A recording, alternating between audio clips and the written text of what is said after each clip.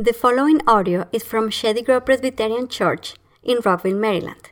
Our mission is to follow Jesus Christ and labor for His kingdom both in our area and around the world. For more information about Shady Grove Presbyterian Church, please follow us on Facebook and visit shadygrovepca.org.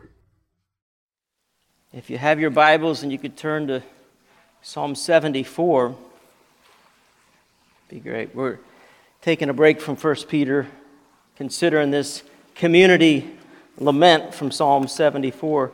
Last Sunday, I was ironing clothes before church, and I happened upon a problem. Our freezer in the basement, I noticed that the plug had become just a little bit jiggled and had come loose. And I looked at the power supply to the freezer where the light would be on, and it wasn't on. And hearing kind of the horror music in my ears, I lifted up the lid to the freezer and discovered, by virtue of smell, that everything was room temperature in the freezer. And so I shut it, went to church. And but that afternoon, Kim and I had to deal with the problem. And as we began to remove the contents from the freezer, and she was ahead of me. I did not want to stop her in her wonderful servanthood. She was the one that was leaning over for the most part into this freezer, and the smells were unbelievable. I mean, we had to aerate the whole house, particularly the basement and the second floor, because it was horrible. And there was, at the very bottom, there was shrimp, and there's a goo and a liquid that comes when your freezer doesn't work for over a week, because we had been gone for a week for, Elisa's wedding, and I'm sure that thing had been long, and it was just horrible. And everything looked good outwardly until you lifted the lid.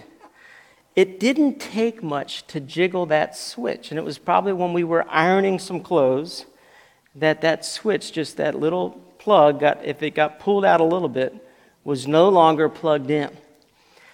I give you that by way of illustration to think about our culture right now and our country, because I think it's very easy to become unplugged.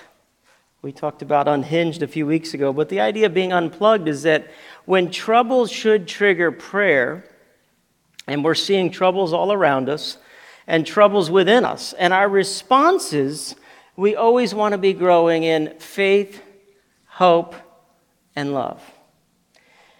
And often that's not the case. We see around us and in us fear expressing itself in hopelessness. We're seeing frustration expressing itself in anger, and escapism expressing itself in detachment. And what's getting chiseled off of us is faith, hope, and love. We have to be plugged in again. And I think this psalm is a great psalm to help us plug in again. And granted, the news has been tough to watch for the last few years. Since the pandemic, we've seen cities being burned, places being looted in our own country. And then with all of the shootings and the rise in violence in D.C., in New York City, and then with these recent shootings, you see Psalm 74, verse 20. If you look down the last half of that verse, it says, "For the dark places of the land are full of the habitations of violence." And we feel that. And I think for me, what's been troubling in just reading about these recent shootings is when the good guys are thwarted and they don't get the job done. In Buffalo, the shooter was shot by a retired police officer. He did his job. He approached, he shot him. Guy's wearing Kevlar vest, and he's got an AR-15. You don't. And that police officer did his job and is dead. Because now these people are hunting with body armor and AR-15s, and they're much harder to get. And so this retired police officer lost his life. And then in somehow in a confusion, a mix-up. I don't know all what happened in Texas. There's different reports. They've changed the report like 12 times now. But these kids are alone with a shooter for almost an hour. And the room next door, where shots have been shot into that room, they're all waiting, and they're calling 911, saying, please come and help. And 911 people are not coming in. They didn't respond for an hour until the tactical unit came in and got the job done. It's terrible to think about what those children for an hour had to live with.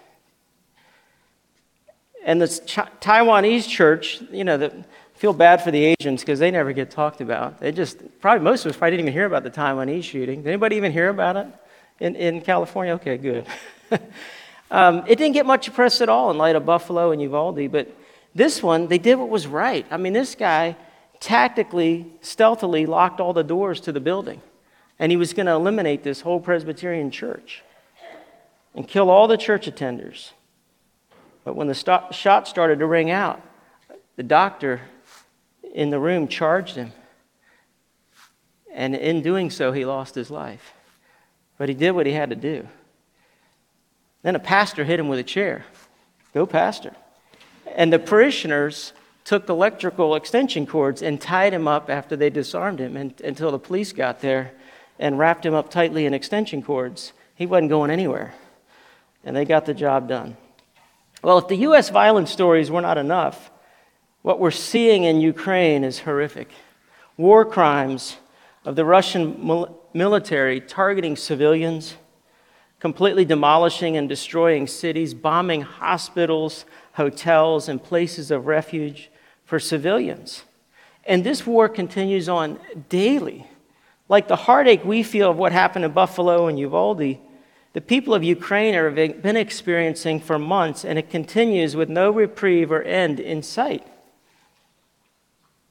And so the people of God come back to places like Psalm 74, where this is a community lament.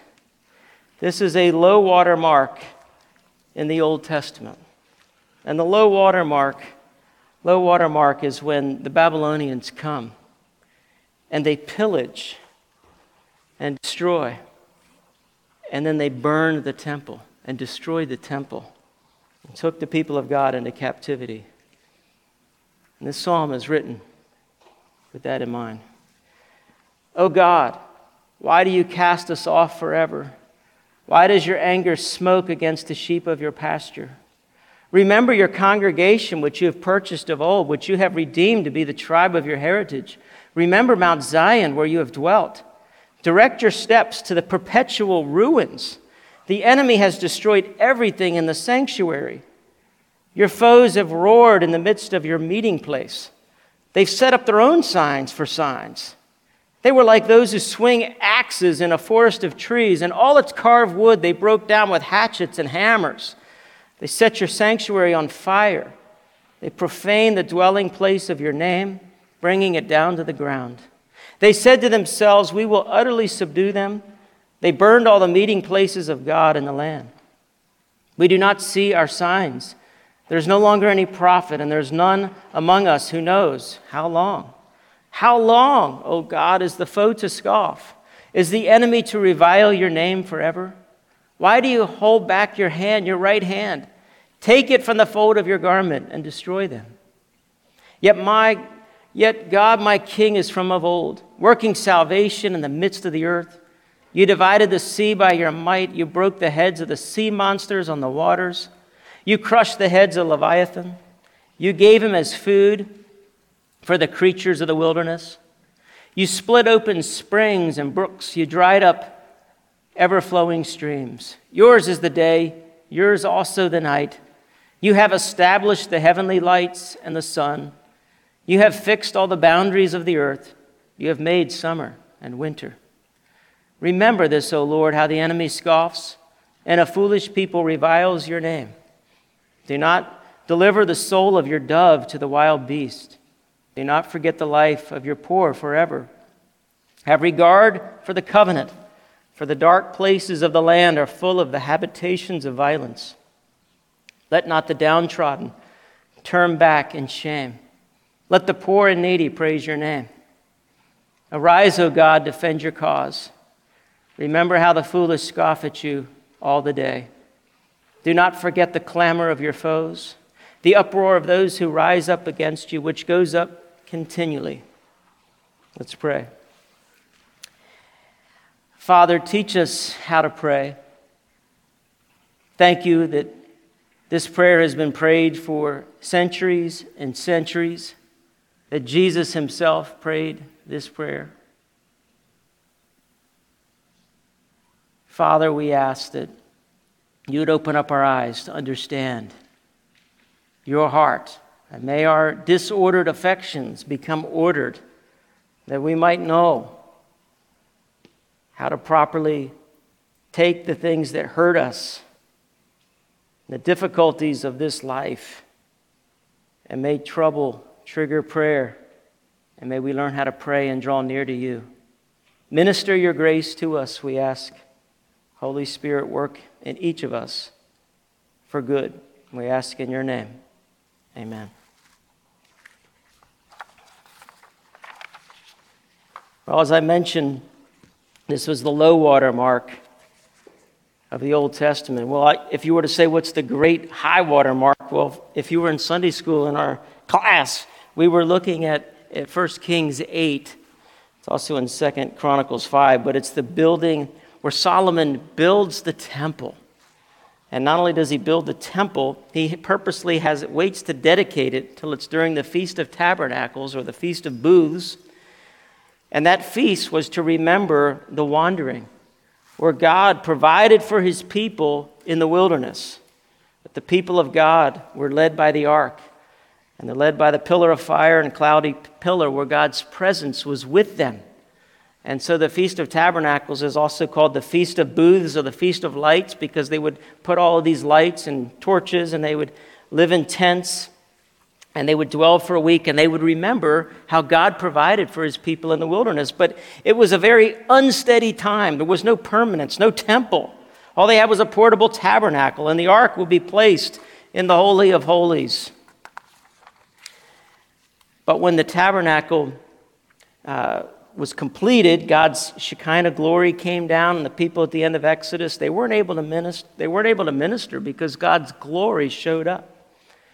Well, the same thing happened in 1 Kings 8, where Solomon dedicates this elaborate and beautiful temple, carvings of wood and elaborate decorations throughout this temple. And the ark is then brought into the temple, this great moment. And God shows up again with his Shekinah glory. And Shekinah is this Hebrew word for dwelling, that the glory of God shows up.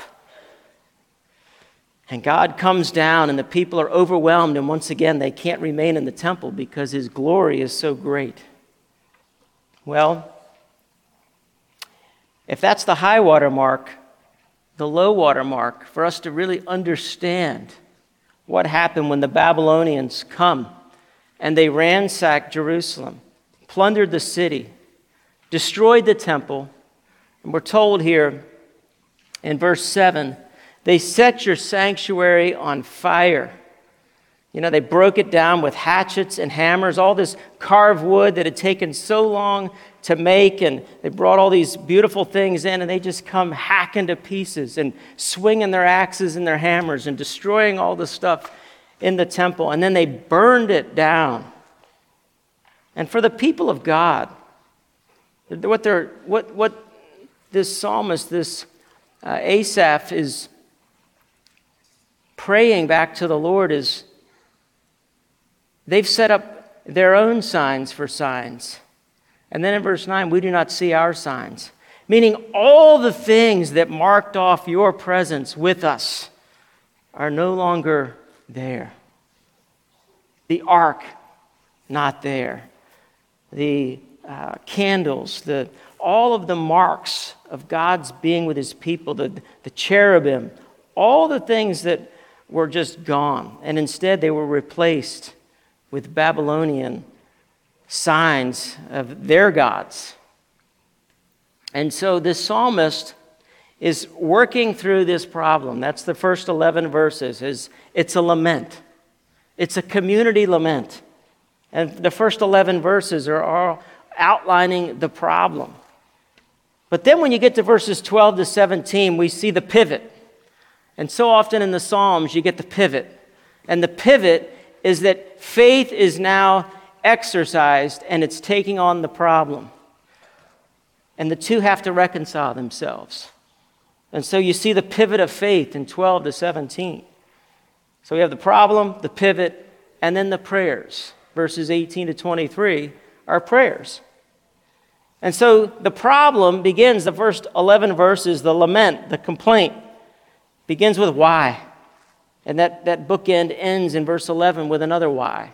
So it begins with, why do you cast us off forever? And why does your anger smoke against the sheep of your pasture? And then verse 11, why do you hold back your hand, your right hand, take it from the fold of your garment and destroy them? And so the people of God very much feel what they're dealing with in context is the reason that the Babylonians came and plundered them was because of Israel's sin. And it was foretold and prophesied that this would happen, as Jeremiah speaks abundantly of. But if you read Lamentations 2, verses 5 to 9, it's he did it, and it's God using the Babylonians. And even the whole book of Habakkuk is you're wrestling through this prophet of, why aren't you doing anything, God? Your people are sinning all the time, and you're not doing anything. And God says, well, I'm raising up the Babylonians. They're going to come and destroy you. And then Habakkuk is like, well, they're worse than we are. How can you use them? And God's reply is, the righteous live by faith, and God can use a crooked stick. And I'm going to destroy them too, the Babylonians. And the book of Habakkuk ends with Habakkuk embracing the burden and praying this psalm, or praying a psalm of like, I will rejoice in the Lord my Savior, even though there's no sheep in the stalls, no cattle in the stalls, there's no fruit on the vines. It's all looking terrible, but I will rejoice. Well, here the psalmist is dealing with the same issue of, why, Lord? Why are you're doing this to us? Why have you cast us off forever? Why does your anger smoke against the sheep of your pasture? But then in verse 11, it's, why do you hold your hand? Why do you hold your hand back, your right hand? Take out your sword and bring vengeance, is the prayer. You're going to take it from the fold of your garment and destroy them. And then in the midst of these whys, you have a how long, verse 10. And this is a very common refrain in the Psalms. And I think it's proper for God's people. God can handle your whys. He can handle your why complaints to him. Take them to the Lord rather than social media. Take them to the Lord rather than on your family. Take them to the Lord. How long? How long is the foe to scoff? Is the enemy to revile your name forever? You see, these things are not new. When you get to the end of the psalm, and it's the uproar of those who rise against you, which goes up continually. This has been going on for a long time, thousands of years. What's happening in America is we've just joined the rest of the world, and what's been happening for so long. But the how longs, just take them in for a minute. Here's some of the how longs in the Psalms. How long shall my glory be turned to shame? How long will you love vain words and seek after lies? How long, O Lord, will you forget me forever? How long will you hide your face from me? How long must I take counsel in my soul and have sorrow in my heart all the day? How long shall my enemy be exalted over me? How long, O Lord, will you look on? Rescue me from their destruction. How long will all of you attack a man to batter him like a leaning wall, a tottering fence? How long will you be angry with your people's prayers? How long will you judge unjustly and show partiality to the wicked? How long, O Lord, will you hide yourself forever? How long will your wrath burn like fire? Return, O Lord, how long? Have pity on your servants. O Lord, have pity on your servants. How long shall the wicked exult? How long must your servant endure? When will you judge those who persecute me? And then in this psalm, how long, O God, is the foe to scoff? Is the enemy to revile your name forever? And so the people of God are in great distress. And as Matthew Henry says on verse 7, with the fire to the sanctuary. He says axes and hammers were not sufficient for the purpose of the destroyers. They must needs try fire. Malice knows no bounds. Those who hate God are never sparing of the most cruel weapons. To this day, the enmity of the human heart is quite as great as ever. And if providence did not restrain, the saints would still be as fuel for the flames. They have defiled by casting down the dwelling place of thy name to the ground.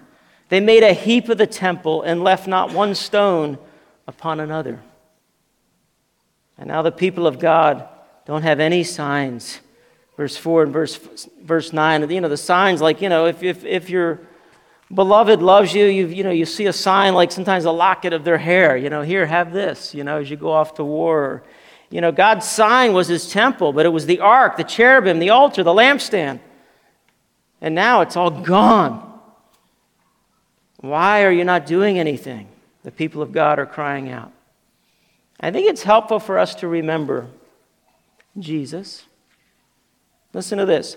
Athanasius, early church father, wrote to a friend in his illness who was reading the Psalms.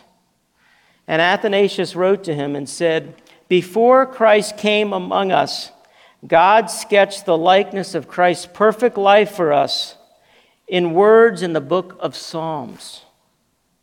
The writers were writing by the Spirit of Christ. These are the prayers of Christ. It's in these Psalms that you learn the affections of Christ and the prayers of Christ. This is where we learn how to pray. We have to learn the rudiments so that we know how to pray, because so many things in the Psalms, they're hard.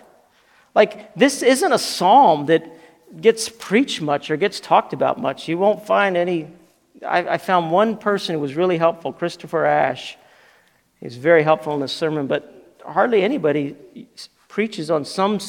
We tend to like particular psalms, certain phrases. The ones that are easy, your face, O Lord, do I seek. Seek my face, O Lord. Oh, Lord, your face do I seek. There's certain ones that we like, But some of these are hard. Asking God to arise. Like, is God asleep?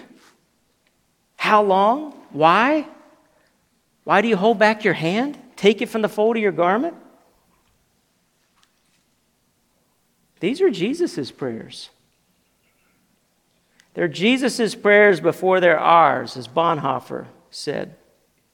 Augustine referred to Jesus as the great song leader of his church, and these are the songs that he sang. And in Luke 19, we are told that Jesus wept over the city of Jerusalem. He didn't just weep at Lazarus' tomb, but he wept over a city. And when he wept over the city of Jerusalem, you can't help wonder if this psalm was on his heart. We're told in Luke 19, verse 41, that he drew near, saw the city, and he wept over it, saying, would that you, even you, had known on this day the things that make for peace. But now they are hidden from your eyes, for the days will come upon you when your enemies will set up a barricade around you and surround you and hem you in on every side and tear you down to the ground, you and your children within you. And they will not leave one stone upon another in you, because you did not know the time of your visitation. And as Mike Nola reminded us in Sunday school, that his visitation was the very next passages where he comes and drives out the people in the temple. He drives out the workers. And once again, the Shekinah glory has arrived in the temple. It's Jesus, the time of his visitation. But the people of God didn't see it. The Israelites missed it. But Jesus can see what's going to happen to them. He sees the barricade. He sees the plundering, the pillaging of a city being ruined. And he weeps over the city. And this is what many of us have seen and just watching the news. And we continue to see it. So what do? Well, we have to pivot. We have to pivot. The pivot of faith. What we believe has to engage with where we grieve. What we believe has to engage with where we grieve. And that's where prayer comes in. And so the psalmist says, yet God my King is from of old. working salvation in the midst of the earth. He reminds himself, you divided the sea by your might. You broke the heads of the sea monsters on the waters. You crushed the heads of Leviathan. You gave him his food for the creatures of the wilderness. You split open springs and brooks. You dried up ever-flowing streams. You see, he recalls the Red Sea and the great monster of the Old Testament as Pharaoh and the Egyptian army is often the metaphor of these great monsters that are these sea monsters, and they're things that get pulled up out of the sea sometimes, and they're just amazing. Did you know that in 2007 or something, from New Zealand, there was the boat that was catching these big fish that they sell as Chilean sea bass, but it's not really Chilean sea bass. It's some type of toothfish. But they hooked 1,000-pound something, and it took them 2 hours to pull this thing up. And when they pulled it up, it was a squid that was 39 feet long and weighed 990 pounds. And they're very aggressive. There are amazing things in the sea that are enough to like, woohoo, you know. And so the people of God of old knew the sea is like this idea of chaos.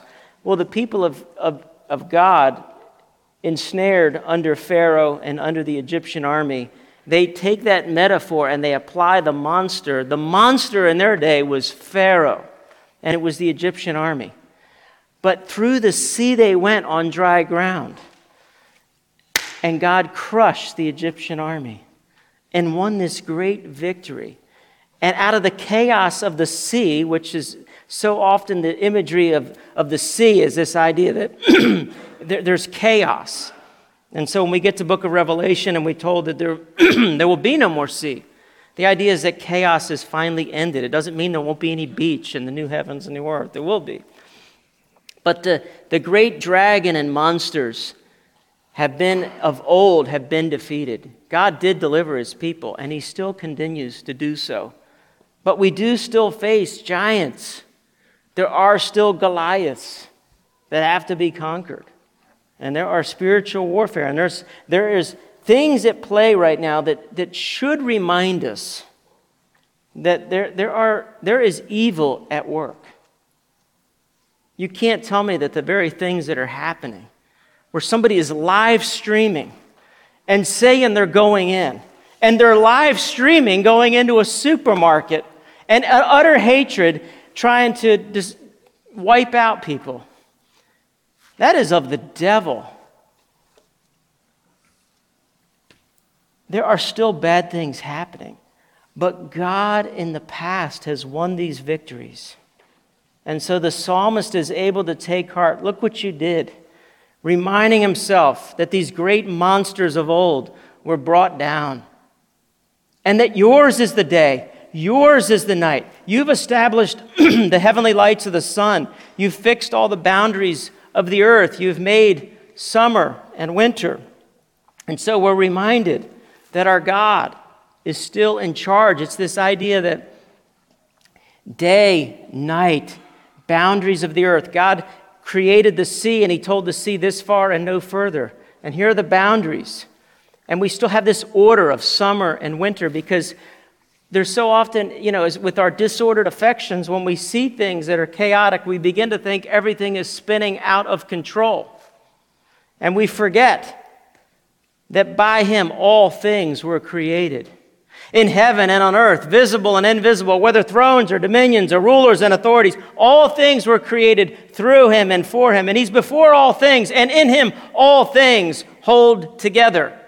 And he's the head of the body, the church. He's the beginning, the firstborn from the dead, that in everything he might be preeminent. And for him all the fullness of God was pleased to dwell.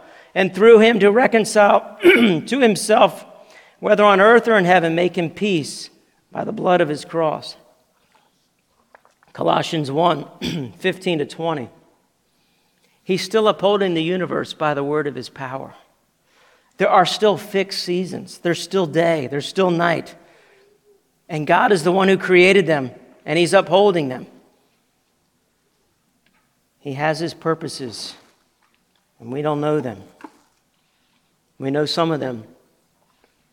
But he has made us see hard things, as the Bible says. You've made us see hard things.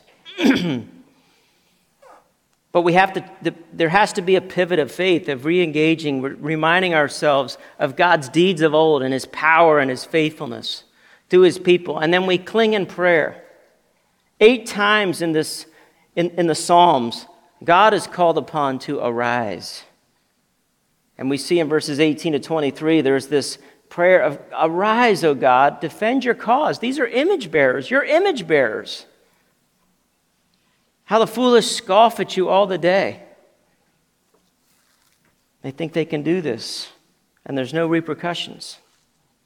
Well, I would say to us this morning, has it occurred to us that God did arise?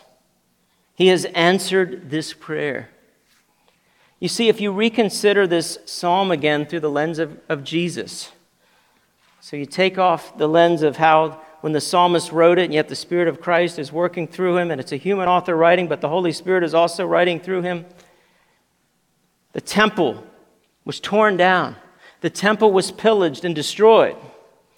And what we see when we move to the New Testament is that the temple has moved from a physical place. You're neither going to worship on this mountain or that mountain, as Jesus says, right?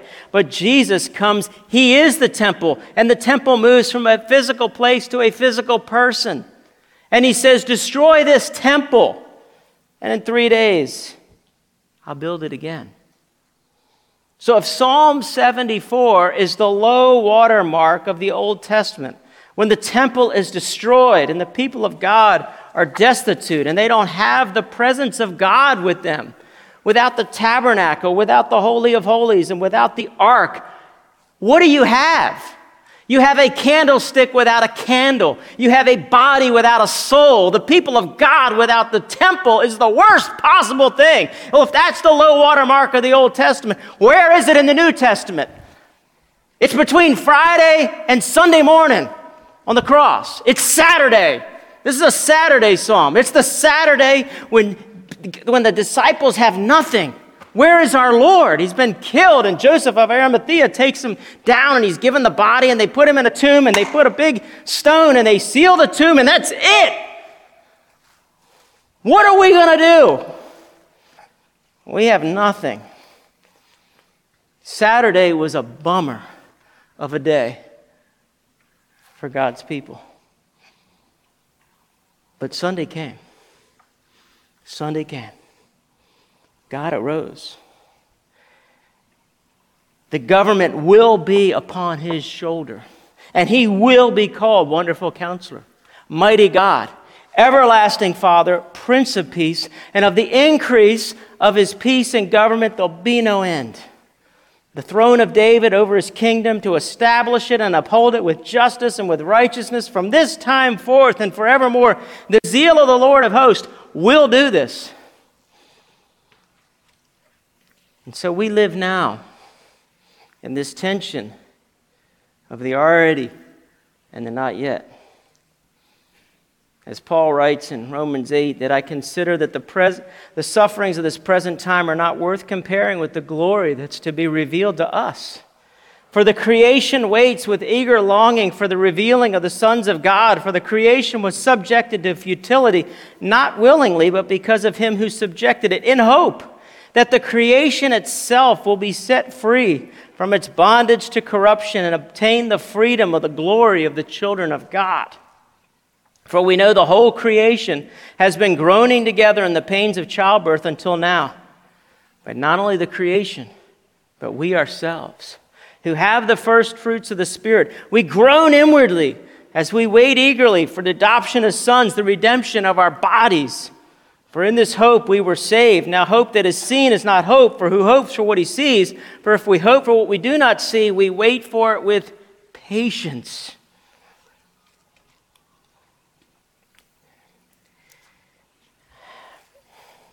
I recently saw Andrew Peterson in concert. I love his music. The reason I love it is I feel like he plays the violin in my heart. Like the heartstrings He expresses this in song, and we sang it. Do you feel the world is broken? We do.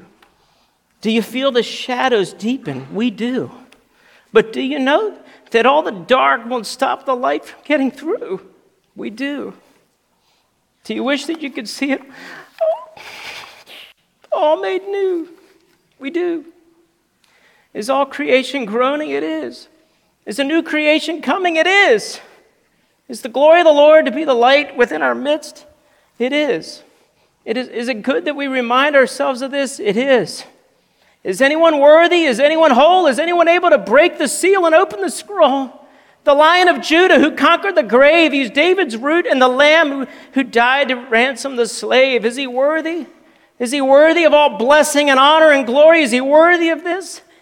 He is. Does the Father truly love us? He does. Does the Spirit move among us? He does. And does Jesus, our Messiah, hold forever those he loves? He does. Does our God intend to dwell again with us? He does. Is anyone worthy? Is anyone whole? Is anyone able to break the seal and open the scroll? The Lion of Judah who conquered the grave. He's David's root and the Lamb who died to ransom the slain from every people and tribe, every nation and tongue. He's made us a kingdom and priest to God to reign with the Son. Is he worthy? Is he worthy of all blessing and honor and glory? He is. Let's pray. Lord Jesus, you have been raised to end the Saturdays of utter gloom. We thank you that your presence is now with us. You live in our hearts and reign with your people. And we do inwardly groan as we eagerly await the redemption of our bodies, a renewed creation, the restoration of all things. No more mourning, no more crying, no more tears, no more sin.